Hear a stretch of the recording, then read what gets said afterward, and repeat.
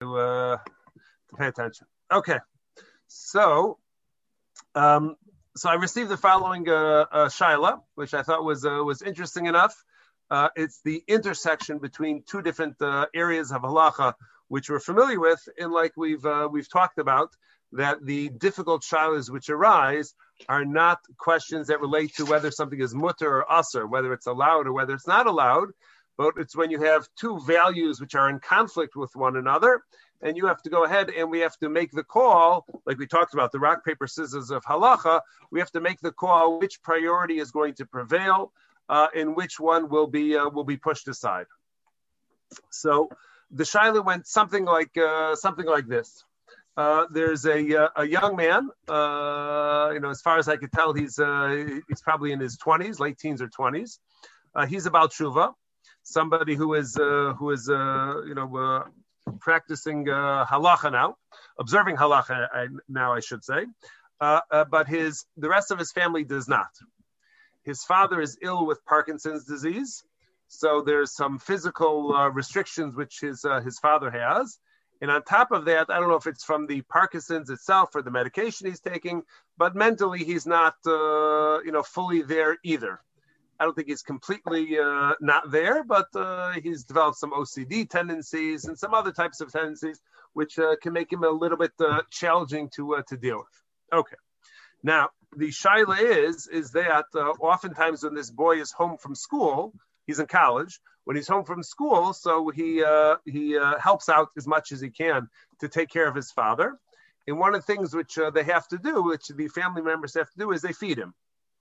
So he didn't ask me about whether or not the father's eating kosher, he's not eating kosher. That wasn't the question. So, after years in the rabbinate, I know don't ask questions you don't want the answer to.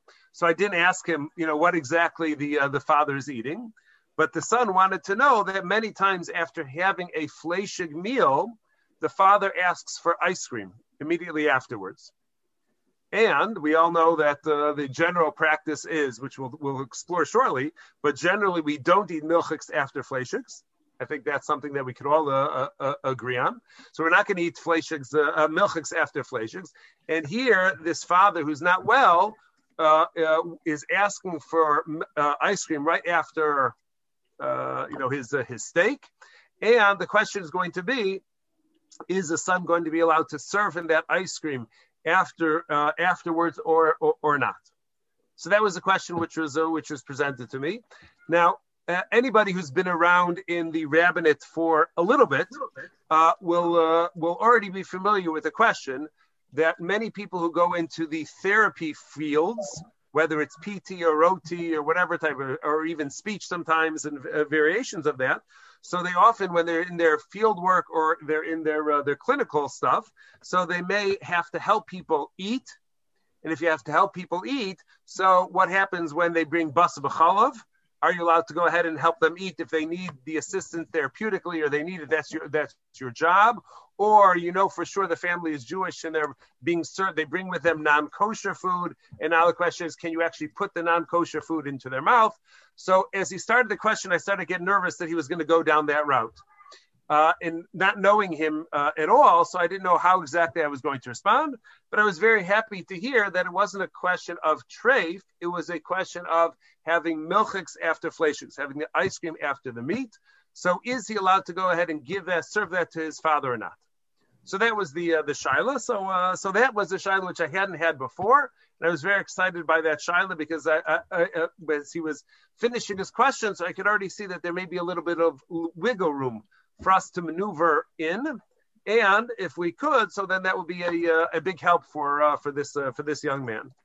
Okay, so that is the shaila which we are going to deal with, and we begin as we do, looking at our sources together, and we're going to go in two stages. So the two stages are going to be, first we're going to see what exactly are the parameters, the relevant parameters of the mitzvah of Kibud Av V'Eim. That's going to be number one. Is that a relevant factor in the shiloh? How relevant is that factor in the shiloh or not? And then we'll see the basa b'chalav. We'll see this restriction against having milchiks following fleishiks. What exactly that is, and whether there's some maneuver room within those halachas. Okay, so without having to see the brisa in Maseches Kedushin, where the Shulchan Aruch gets this halacha from, we're just going to jump right into Shulchan Aruch. Let me make this a little bit bigger for those of us whose eyes are getting that age. So we say, Shulchan Aruch says, this is in Siman Reish Mem in Yerodea. So it says, Ezel Kavod. So what exactly, we know that there's a mitzvah of Kibud Avim, of honoring parents, and Mora, and awe or reverence of parents. So the Gemara, as it's wont to do, and in Shulchan Aruch, so they ask the question: what are the technical obligations of honor, and what are the technical obligations of reverence? So here Shulchan Aruch says Ezel Kavod. So what exactly is encompassed by the mitzvah of honoring parents? Machilo umashkeu. So the fundamental mitzvah is to feed them, to give them to drink, malbishu machasa, to go ahead and provide them with clothing, regular clothing if they're going out in the rain like tonight. So it's the child's responsibility to say, Mom, don't forget your umbrella, something along those lines. And machnus umotzi, and you're going to go ahead and you're going to, if they need help in transportation, you'll take them out, you'll take them in. Okay, so now here we're dealing with something which is pretty significant because it says explicitly, machilo umashkeu, that the child's obligation is to feed and to provide beverages. Now, we're not going to explore these halachas here, but the halacha is that kibud avim is mishel av. That's the phrase that Chazal use, meaning that the child doesn't necessarily have to pay for the food for his parents or for her parents, but the parent is the one who's obligated to purchase the food, but the child is obligated to go ahead and prepare it for them. The child is obligated to go to the store for them. Those things which involve effort in time, that's the child's obligation. In terms of who has to pay for it, so that is that's the parent's obligation, assuming that the parents could afford it. So it could be that there's a different shiloh over here if the father were to say to the son, I want you to run to Carvel and pick me up some ice cream, buy me some ice cream. That may be a different shiloh. But here, that was not the shiloh. The shiloh was, there's ice cream I already bought in the freezer. I want you to take that out and feed it to me following the delicious hamburgers. Okay, so now, here comes now the obligation to provide them all of these things. Shulchan Aruch says, and this isn't 100% relevant to what's going on, but you'll see it is somewhat of a factor. When you're feeding your parent, let's just put it in simple terms like that. When feeding a parent, it has to be done with a smile. Because even if a child were to go ahead and give delicious steak to a parent all day long, steak and eggs for breakfast, and a steak sandwich for lunch, and then a steak dinner for dinner. The herelo panim zoafos, but you do so with a sour face. We'll go ahead and translate it simply like that you're making a face at it. Nenash alav, the child will be punished for that.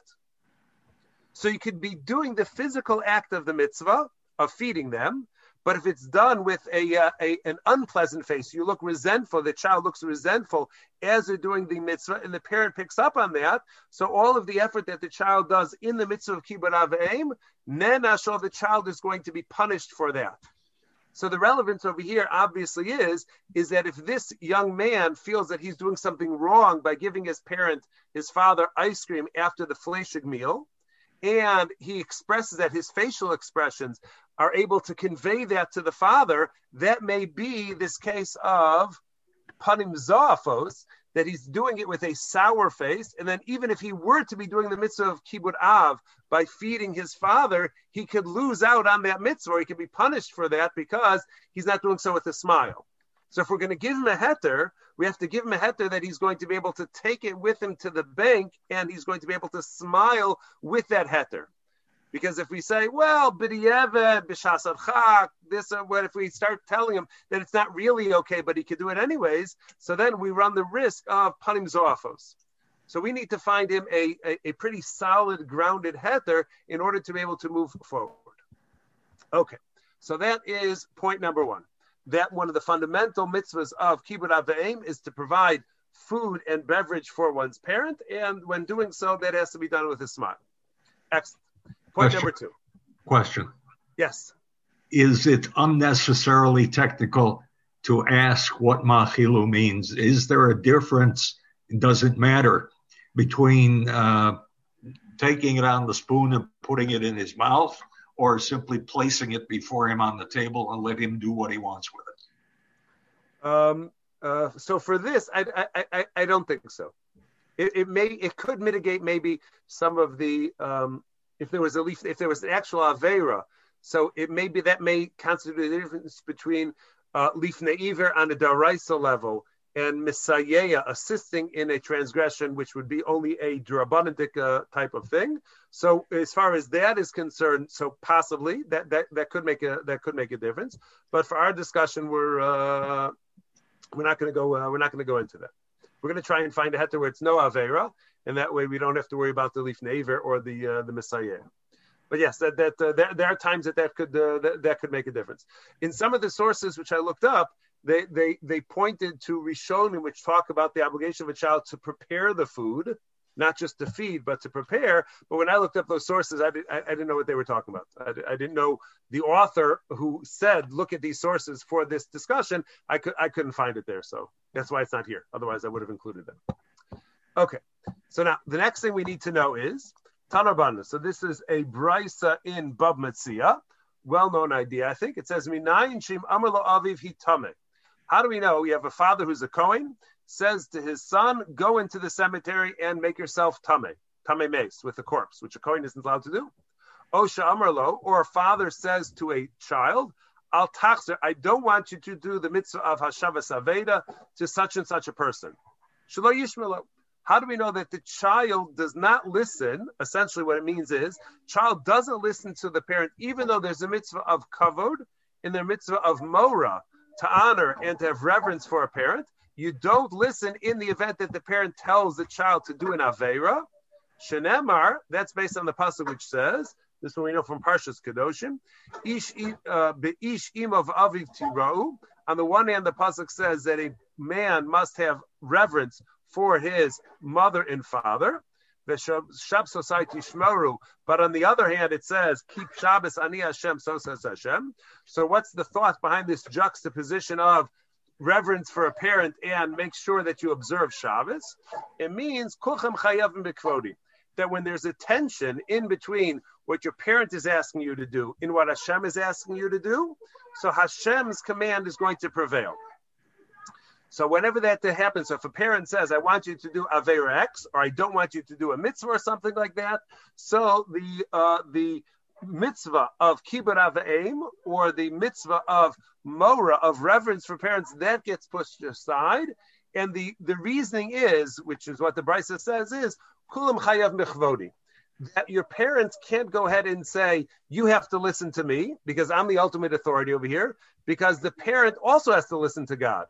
And if God says you're not allowed to do this Aveira, so the parent doesn't override God's instructions over there. And since the child has to listen to God and the parents have to listen to God, so God's command is going to prevail. And one would put aside the instruction of the parent in face of the restriction that the Torah provides. So what that means is, if we put that into our context over here, if the parent were to say, I want you to help me do an Aveira, or I want you to do an Aveira, so then the child would not have to listen. That would be a potential exemption to the mitzvah of Kibbut Avayim and the mitzvah of Mora, the mitzvah of reverence, in the event that the child is being asked to do something which violates halacha.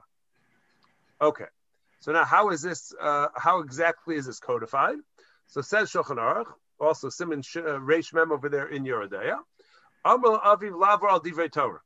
Let's say a parent goes out and instructs a child to violate the Torah, ben mitzvah saseh, ben mitzvah lo saseh, regardless of whether the instruction is to not do a positive command like Hashavas Aveda, or whether whether the parent is telling the child to do an Aveira, like the Kohen telling his son, I want you to go into the cemetery.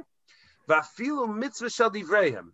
And even if the parent instructs the child to do something which is asur only midrabanan, Lo yishmalo. Even that, the parent does not have the right to override. Parent has no authority to tell a child to do any sort of avera whatsoever. Not an asay, not a los asay, and not even a draban. Rabbi Schaffel? Yes. In this case, I don't know. I mean, I'm asking the question. I don't know whether the demented father is chayav in eating basar v'chalav. And so the only avera that apparently is being done is he's assisting his father to break a law. But if the father's not subject to it, does that make a difference? It could. It may. Over here, demented, I struggled with when I chose the word demented because it has a particular connotation, and I don't really mean it fully like that. I'm meaning that he's there, but not all there. So I don't think he's crossed the line. It's a very difficult confused, thing. Maybe confused. Confused and a little bit paranoid and a little bit. Or maybe a lot cranky.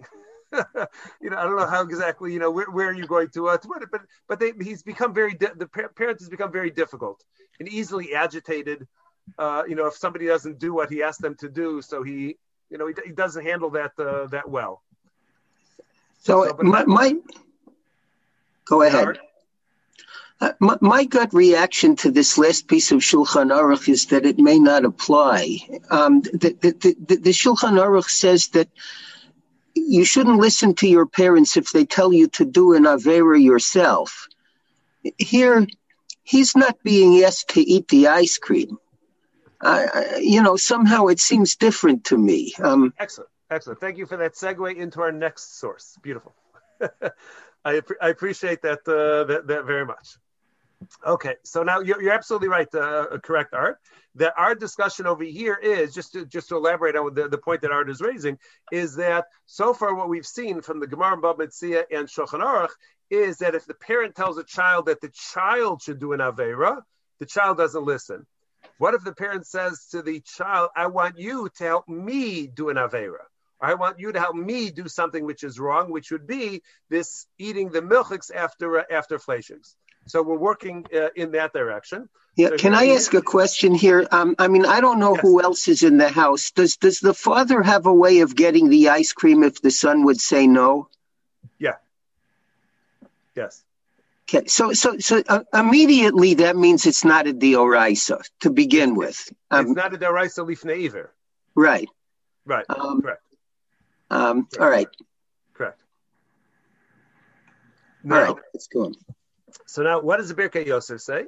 So Birkei Yosef addresses a very important shaila. Again, somebody who would be dealing with elderly parents, and certainly elderly parents who may be declining and whatnot. So here, this is an important source to be aware of. The Birkei Yosef is the Gaon Chida, Chaim Yosef David Azulai, and he wrote one of his many works is a commentary on Shulchan Aruch called the Birkei Yosef. So he writes as follows. Imaya aviv chola.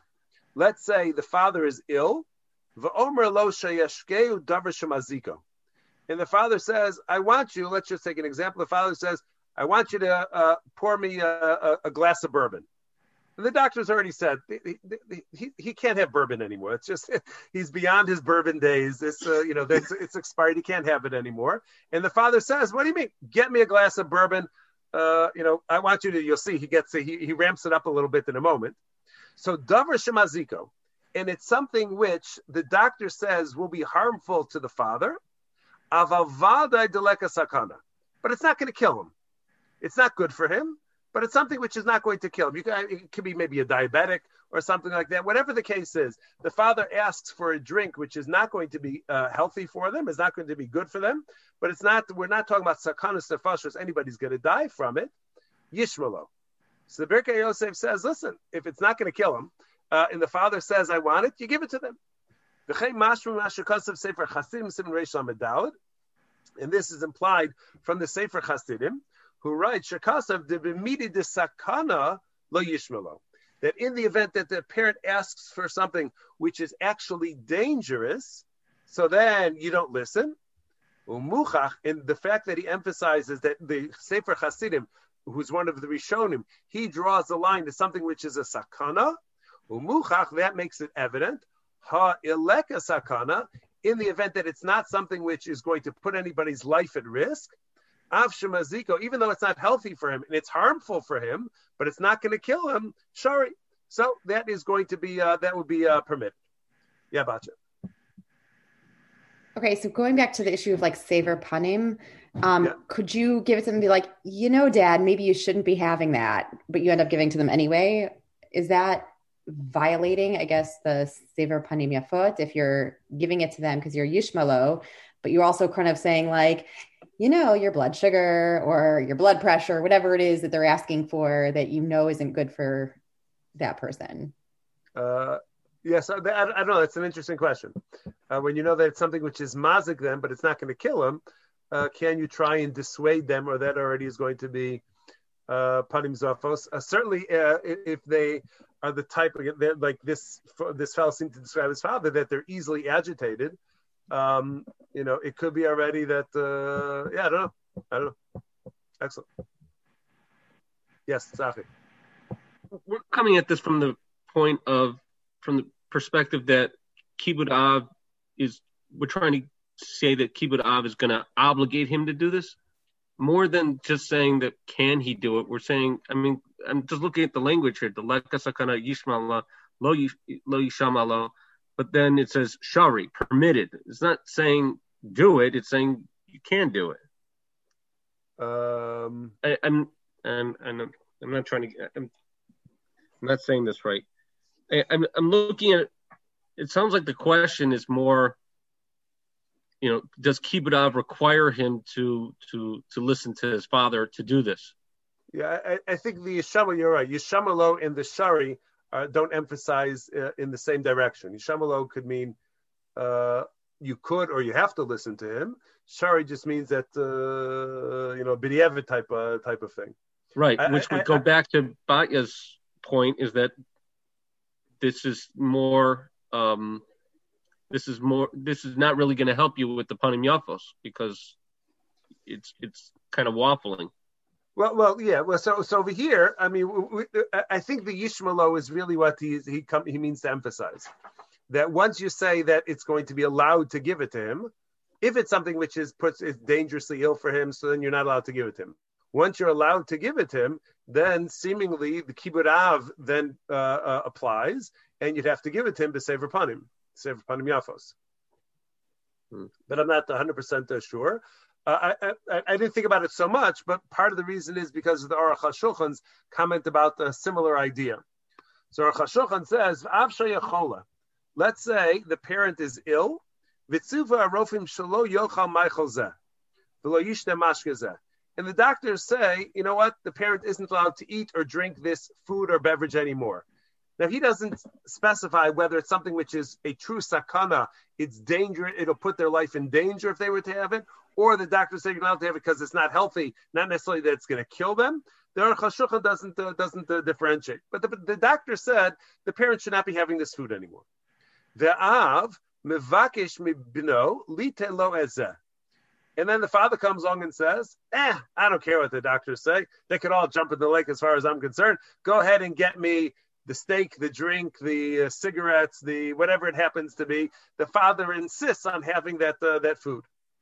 So says Aruch HaShulchan, ein lo liten lo. You should not give it to him. The child should not give it to the parent. Now here's where it gets ramped up. Vafilu omer lo, even if the parent says to the child, lo emcho lecha im lo titen li. I'll never forgive you if you don't give this to me.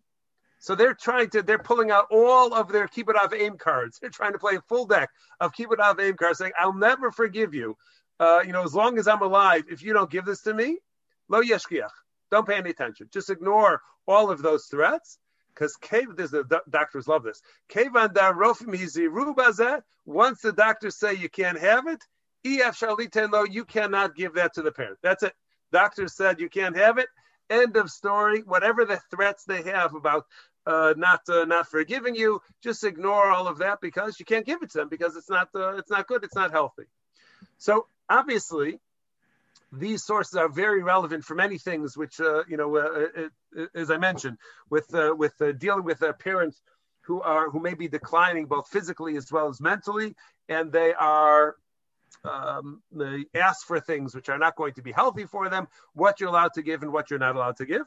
But what we see over here, which is going to be relevant for us, is that there are certainly going to be times when a parent will ask for something, may even insist on something, and yet halacha is going to be on the child's side of this shaila and say, no, child does not have to listen. That could be when the parent is asking for something, is asking for an aveira to be done, whether deraisa, whether drabanan, or the parent is asking something which is not healthy for them, not good for them. Also, the child has to, the parent's health is going to be more important, is going to override the kibud aveim, and that's going to instruct the child to ignore the parent's instruction for the bigger picture of things, or the greater important issue of the parent's health, and that would prevail. Doesn't this contradict the previous source? I mean, the previous source says it depends on whether there's an immediate danger or not. And yes, and they're not consistent. And if there was such a shiloh lemaisa about something which is dangerous, so then we'd have to go ahead and figure out how do we pass, like the Gon Chida, who's really quoting from other sources. I didn't put his Maramakum there, but the Gon Chida coming from the Sefer Hasidim, or are we going to go with the Aruch HaShulchan over here? But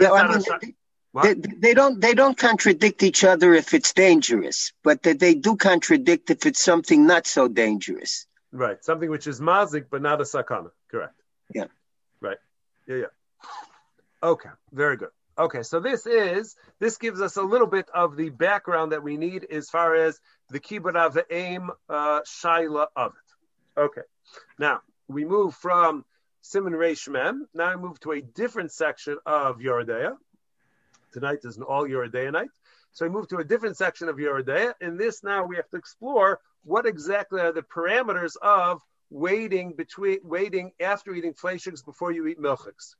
We know 6 hours, 3 hours, everybody wants to marry somebody from Amsterdam, you wait only 1 hour, so into the 6 hours. So we know that there's all sorts of different practices as far as that is concerned. So let's explore what exactly are the issues, why is there a machlokas about that, and then from that we'll be able to see whether or not this young man has any wiggle room as far as giving his father that after the fleishig meal. Okay. So it begins with a Gemara in Chulin. Gemara in Chulin is Kufay Amud Aleph, and it says as follows. You can see in the Rashi script over there. So I added some of the Rashi's comment just to help us get through the Gemara. So the Gemara reads as follows: Boi minei Ravasim Rabbi Yochanan. So Ravasi asked Rabbi Yochanan, Kama yasha ben basar legvina. How much time does one have to wait in between meat and gvina and cheese? Amrele v'lo klum. And he said, you don't have to wait at all. Don't stop. Don't turn off the Zoom now and say, oh, the Gemara said that you don't have to wait at all. We're not done yet. So we're in the middle. We're at the beginning of the discussion. But he says that you don't have to wait at all. So what says, Ini? Is that really true? He said that you don't have to wait at all after eating fleishiks? Vam Rav Chisa. Didn't Rav Chisa say very clearly, Achal basar also lechol gavina, that if you have meat, it's prohibited for you to eat milchiks afterwards. Rashi explains why is it that you're not allowed to have milchiks after eating fleishiks.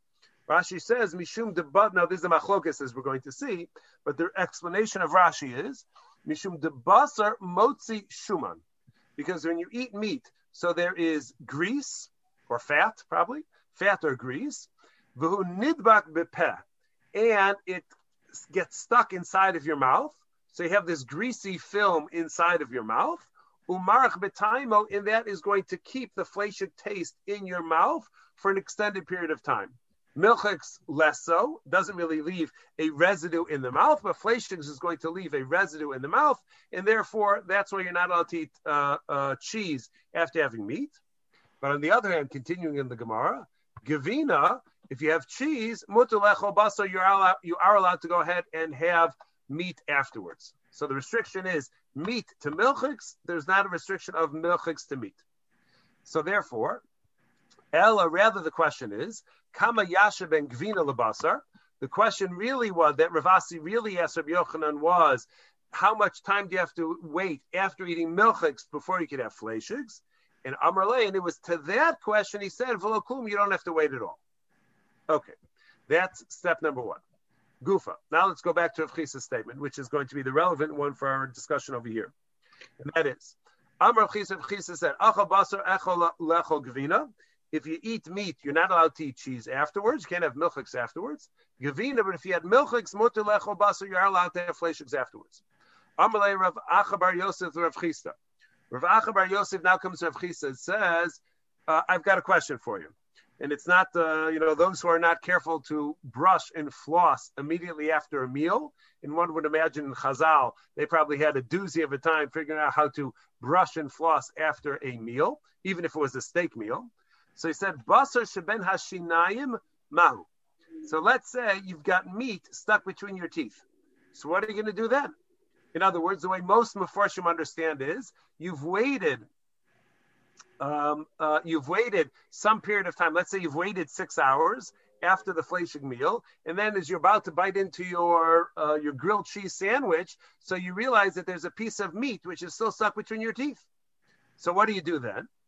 So Rashi says, Mi chashiv basar shelo lechol gvina imo ad sheyitzlenu.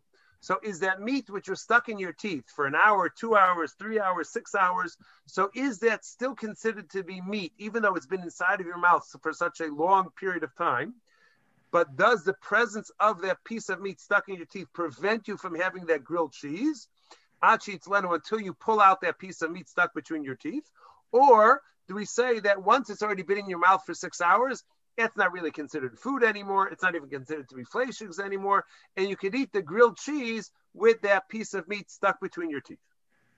Kari alei, and he went ahead and he cited from this pasuk, sorry, it's an errant aleph over here, Habasar odeno ben tinehem, that the meat was still, but that's a pasuk, the meat was still between their teeth.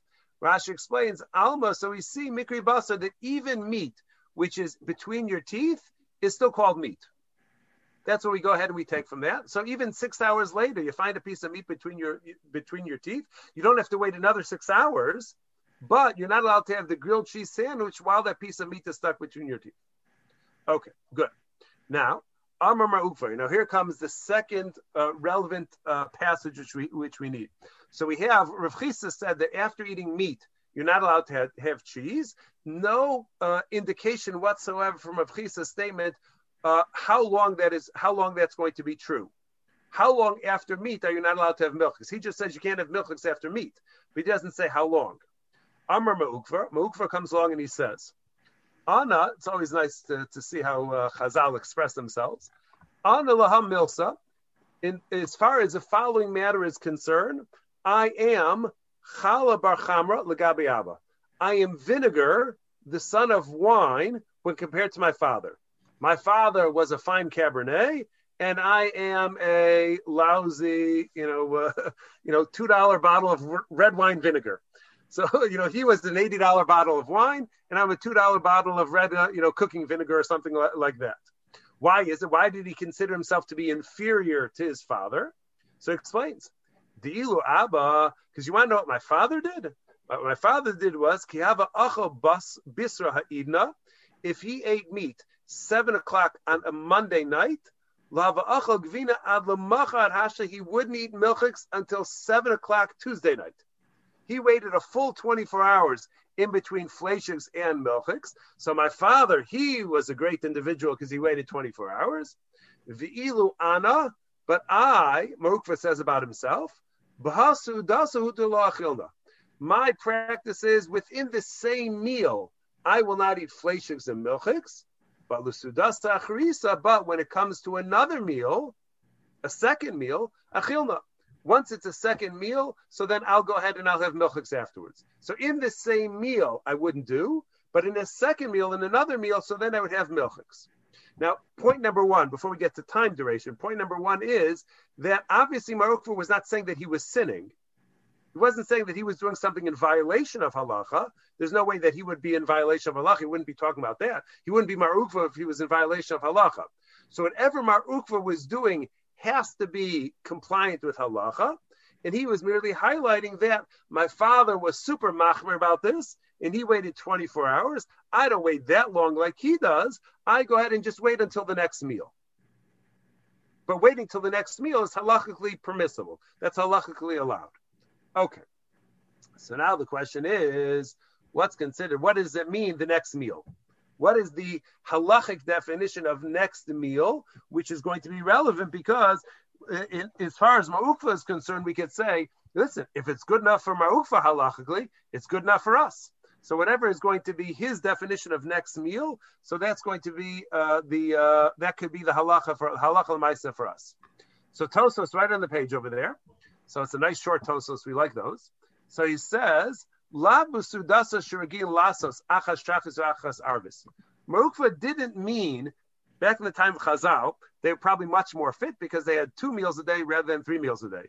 They had a breakfast meal and they had a dinner meal, and they probably just had a Snickers for a snack in between. But they had 2 meals a day. So Tosos says Mar Ukva didn't mean that he waited the amount of time literally between breakfast and dinner, which would be the 6 hours, ela afilu la'alter. But rather, as long as it was not the exact same meal, even if one followed after the other consecutively, that would also be okay. Im silak hashulchan, provided that between the fleishig meal and the milchig meal, they cleared the table. Remember, they had cart tables back in the time of Chazal. So clearing the table meant not the stuff on the table, but it meant literally taking the table away. So they take the fleishig cart table away that had all the fleishig stuff. Ubirich. And then you go ahead and you make your bracha achrona on the fleishig meal. And then after that, you could bring out the milchigs, you could bring out the grilled cheese right after that, and you could have the grilled cheese. So it's not a function of time, according to Tosos' understanding of Mar Ukva. It's a function of, is this the same meal? And the same meal is going to be defined by the same table without benching in between. But if you clear the table and you bench in between, so you could go ahead and you could go from a fleishig meal into a milchig meal, to lo plug rabbanim, because the rabbanim don't go ahead and start differentiating between half an hour, 3 hours, 5 hours, 6 hours. They don't make those distinctions. All it has to be is as long as it is the next meal. Next meal, however long that is, it's not a function of time. It's just within the same meal that you cannot have the milchigs afterwards. Now, that is Tosos' opinion, but the Rosh disagrees. And we'll just pick it up from here, just for the sake of time, because before this, he's just quoting the Gemara. So the Rosh says, Perish, he understands Mar Ukva differently, not like Tosos. He says, Perish, what Mar Ukva meant to say was, Bismana sherogil adam lisod, that it's the amount of time that normally transpires between one meal and the next. Dahainu, mizman sudas haboker, adzman sudas erev, which is the amount of time that would normally go by between the morning meal and the evening meal. Upachos mishirza, and let's assume in the wintertime, when there's not that much time between waking up early for breakfast, which is going to be, let's say now is 7:15 is Hanetz, and by the time you get to the next meal, which is going to be before sunset, so let's say that sometime around 4. So for us, it would be 8 hours. I don't know where exactly they live, but it's an amount of time that they would wait in between the morning meal and the afternoon meal. So that's the amount of time that you have to wait. So we assume that's translated halachically, as we know, is going to be the 6 hours. Upachos mishir zeh ein lecho gvina achar basar. And any less than this amount of time. So according to Rush, it's not a function of meal. It's really, Mar Ukva was trying to express a time duration, and it's the amount of time typically between one meal and the next. That's how much time you have to wait between fleishigs and milchigs. Less than that amount of time, so that's considered to be within the same meal time frame, is what Mar Ukva meant to say according to the Rush. The only person who's going to be lenient, the most lenient opinion that we find is Mar Ukva. And he referred to himself as vinegar vis-a-vis his father, but you're not going to be able to get any less than that, the amount of time that would normally transpire between one meal and the next. So here we have a huge machlokas, as we're going to see, between Tosos and the Rush. We're just going to take those names, although there's many other players, but we have a major disagreement in terms of what's pshat in the Gemara. When Mar Ukva says, within the same meal, I won't eat fleishigs and milchigs, in the next meal I will, doesn't mean literally from one meal to the next, divided by benching and the clearing of the table, or does it mean the amount of time which typically would transpire between one meal and the next, which we'll say for simplicity is going to be 6 hours? Is that what he meant? So which is going to be the halacha? Now that we know that there's a disagreement between Tosos on the one hand and Rush on the other hand, so how exactly is halacha going to instruct us? So now we turn to Shulchan Aruch. Shulchan Aruch here says, this is in Siman Pei Tes Sif Aleph, that Rambam happens to be on the side with the Rush.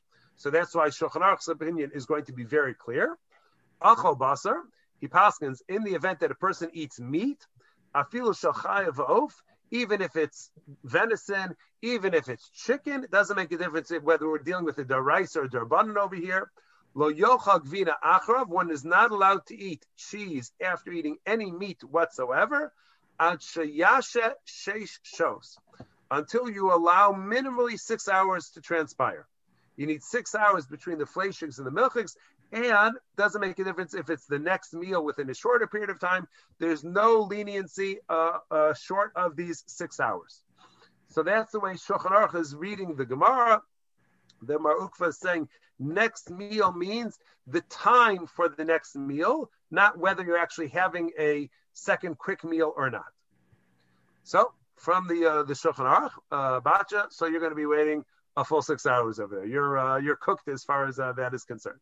Not necessarily it's going to have bearing on our shiloh over here yet, but the 6 hours is pretty set in stone for you. The Ramah comes along. Should have put it in a different font. I apologize, I didn't. But the Ramah comes along and he says, "Wait a minute." He says, "Don't think that just because it's written in Shulchan Aruch that means that all of us have to follow what Shulchan Aruch says, because v'yeshomim, some people say." You don't need to wait 6 hours. 6 hours is not necessary. Rak miyad im silak ubirch birkas hamazon. As soon as you silak is the clearing of the table, and you go ahead and you bench, you say birkas hamazon. Muter ayidei kinuach v'hadacha. As long as you clean and rinse your mouth. Clean and rinse your mouth means you have some crunchy food, like let's say some pretzels, some hard pretzels, or maybe even some bread. And Shulchan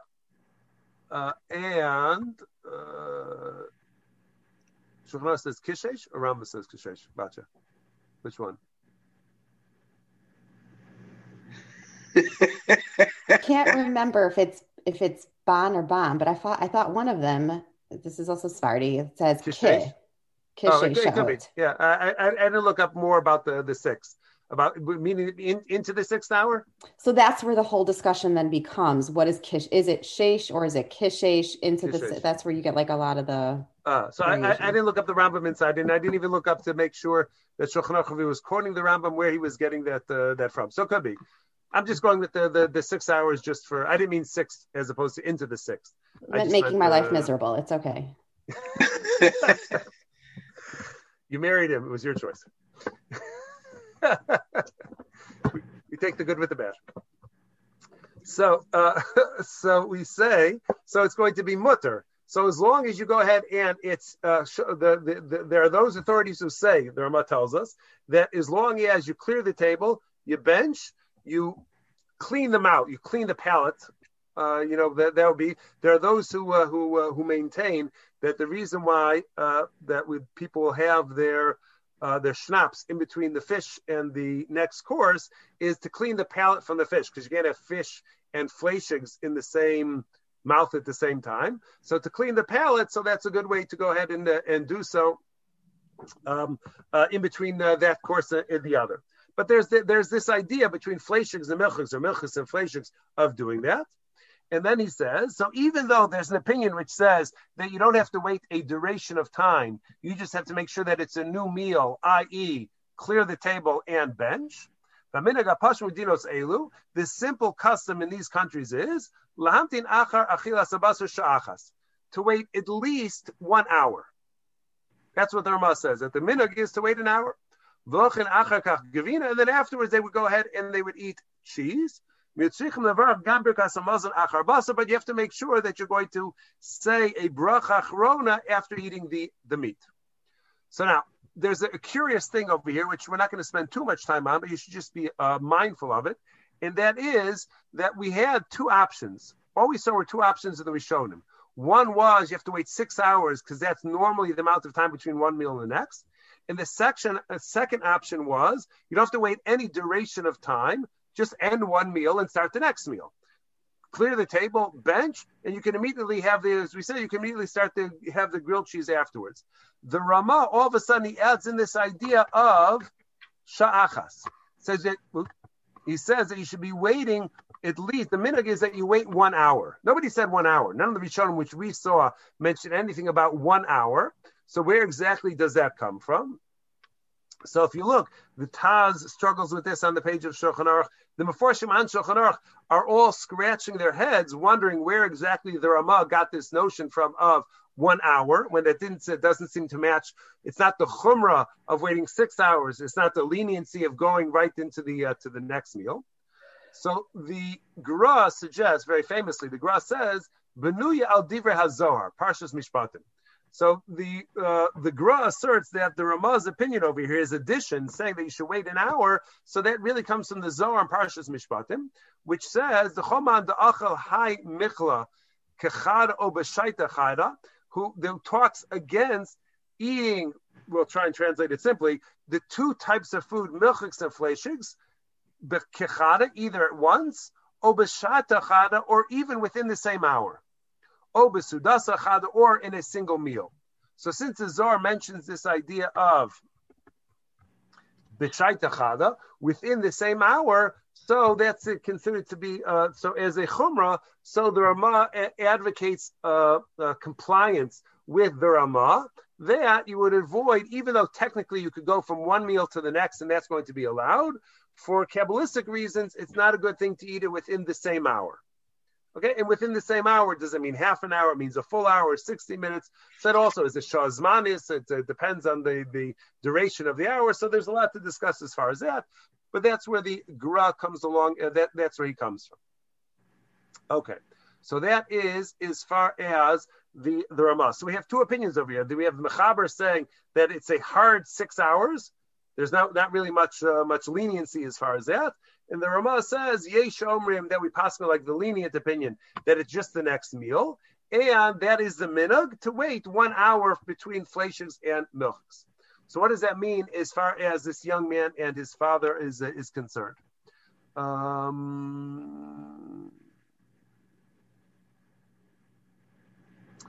Okay. So he says, so the Aruch HaShulchan, again for time, we won't read it all, but he writes, we'll pick it up from here. He says, so he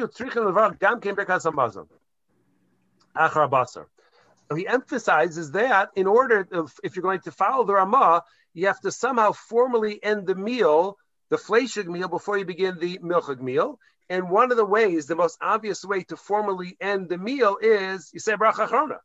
You don't have much more of a formal ending to a meal or an eating than the bracha achrona. Das havi kesuda cheres, because then whatever you eat afterwards is considered a new meal. And then you will be allowed to eat the milchiks according to this lenient opinion. But if you don't bench, so then waiting an hour isn't going to help. And even waiting 6 hours isn't going to help if it is the same meal. If you go ahead and you make you wash on bread and you start eating some salami and eggs, and then for the rest of the day there's a bris at work or something like that, and you're just munching all day long on candy and cookies and treats, and you don't allow 72 minutes to transpire. It's really shivish eating.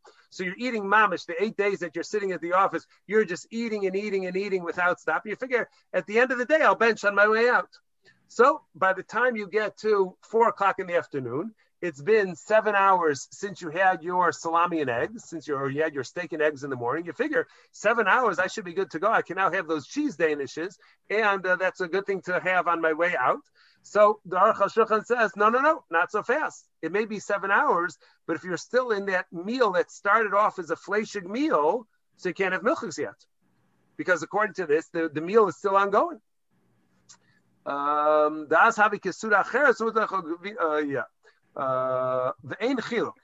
he said, we don't need to see this. Okay, so now before we see this v'yesh omer, so now this creates for us somewhat of a quandary for our young friend, because the Aruch HaShulchan is emphasizing the point. If nobody had talked about Birkas Hamazon, we say there's an opinion which says you have to wait 6 hours. Toso says as long as it's another meal, so you're good to go. So we may have some wiggle room as far as this young man is concerned and say, okay, the steak is over. The steak meal is over. And now the father would like some ice cream, and go ahead and you could give him ice cream. We'll consider that like Tosos to perhaps be a new eating, clear away all of the fleshig, utensils and all that. And now you'll bring out the ice cream. And who hasn't had a good, meal of ice cream at some point on occasion? Nothing that we'll necessarily admit to on a Zoom thing, which is being recorded, but we may have had a meal of ice cream at some point. So you can consider that to be a new meal. But once I'll get to you in a second, Ralph, but in the event that the benching is something which is essential to end the meal, so now what's the father going to do? Because my guess is the father doesn't say bracha achrona. So if the father doesn't say bracha achrona, so now what are we going to do as far as being able to transition him from his meat meal to his milchik meal? Because our Chashukhan just said it's essential to formally end that first meal before you could have the milchiks. So we may have had some wiggle room, but now if the benching is really something which is so essential, now we may have lost our wiggle room and we may actually be stuck. Okay. Well, I'm sorry. I'm going to have to miss the punchline. I have to go to another class. Okay. Hatzlacha Rabba. Yes, Ralph, what were we going to say? Oh, your hand was up. Your hand got raised on your computer. Okay, excellent. Okay, so now what is the Aruch HaShulchan say? Now here's another important point. He says, he says you also should not go out of your way to bench after the fleshig meal just to be able to have the milchiks afterwards. That's always the shayla like on Shavuos, when you want to go ahead and you want to have both meals, you want to have milchiks and then you want to have fleishigs. So you'll wash on the milchiks, you make hamotzi, you have some milchiks, and then you want to bench, and then you want to go into the fleishig meal. That's in some families, that's the way they balance between their milchiks and fleishigs.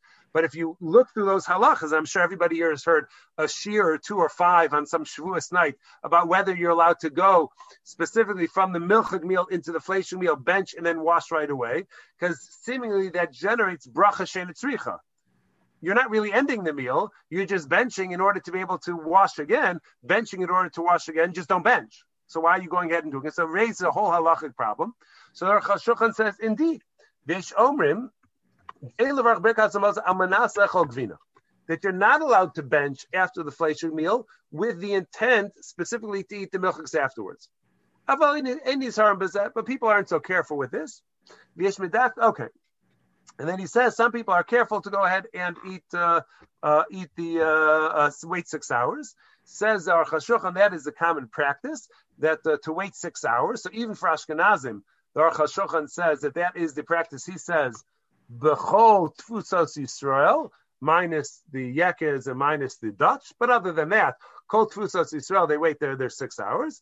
And then he says, V'chalila, he's very strong about this. He says, V'chalila l'shanos, God forbid should somebody deviate from that.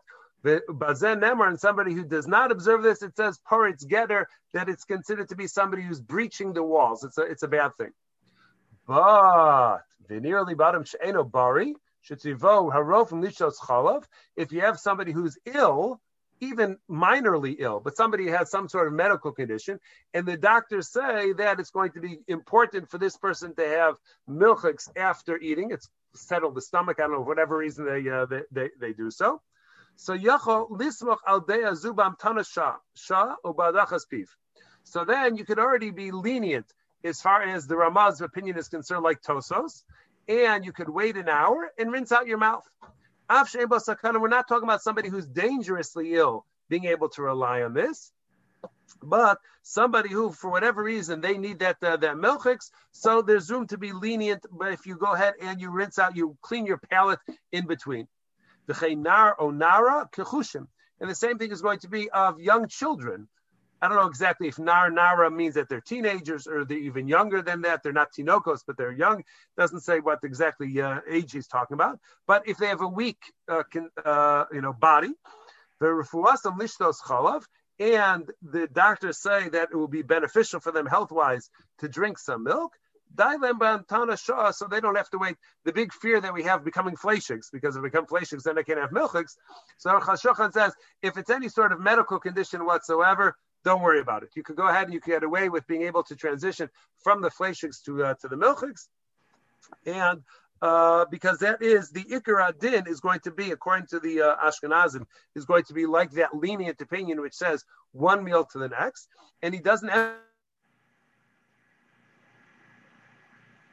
that the bracha achrona. So that's going to be an essential component going from one meal to the next for those people who say bracha achrona. Right? So if you're a person who says a bracha achrona regularly, so then that's the way that you formally end one meal, and then you could have license to potentially begin the next meal.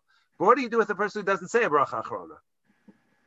So does that mean they become fleshig once in the rest of their life they're fleishiks? There's no such thing as them becoming ois fleshig. They can't unfleishigize, if we could go ahead and we could coin that term. I'm not sure how many languages we're combining over there. But if you how do you unfleishigize? So I would think that halachically, that a person who doesn't say a bracha achrona, whenever they're done eating, they're done eating. That's the end of their meal. They don't have the formal ending of it like those who are halachically compliant. Those people are not sensitive to it. So when they're done eating, and that's the end of that meal.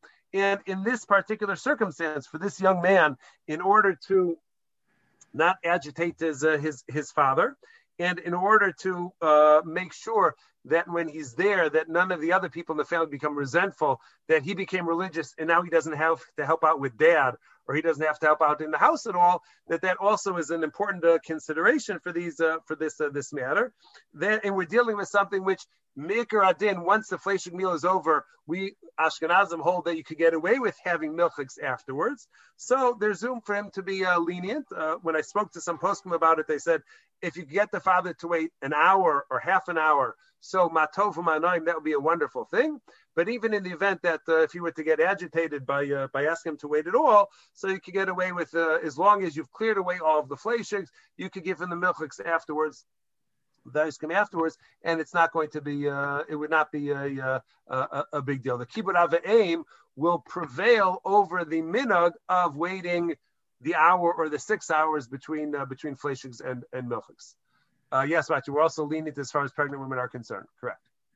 For this, that's when you look up that halacha, you'll see that it's this Aruch HaShulchan is cited as far as pregnant women are concerned. Indeed. So that's what I got for y'all. Could we also be lenient about what the after bracha would be in his case? What do you mean? Well, I think in the Gemara it talks about, like, if you say thank you God for the food, you may have fulfilled your obligation. Oh, to get him to go ahead and express something. Right. Yeah, I'm not. It could be on a daraisa level, maybe. And we hold that you have to say bris v'torah in the second bracha of benching. There's some components which are there, but yeah, interesting. I don't know.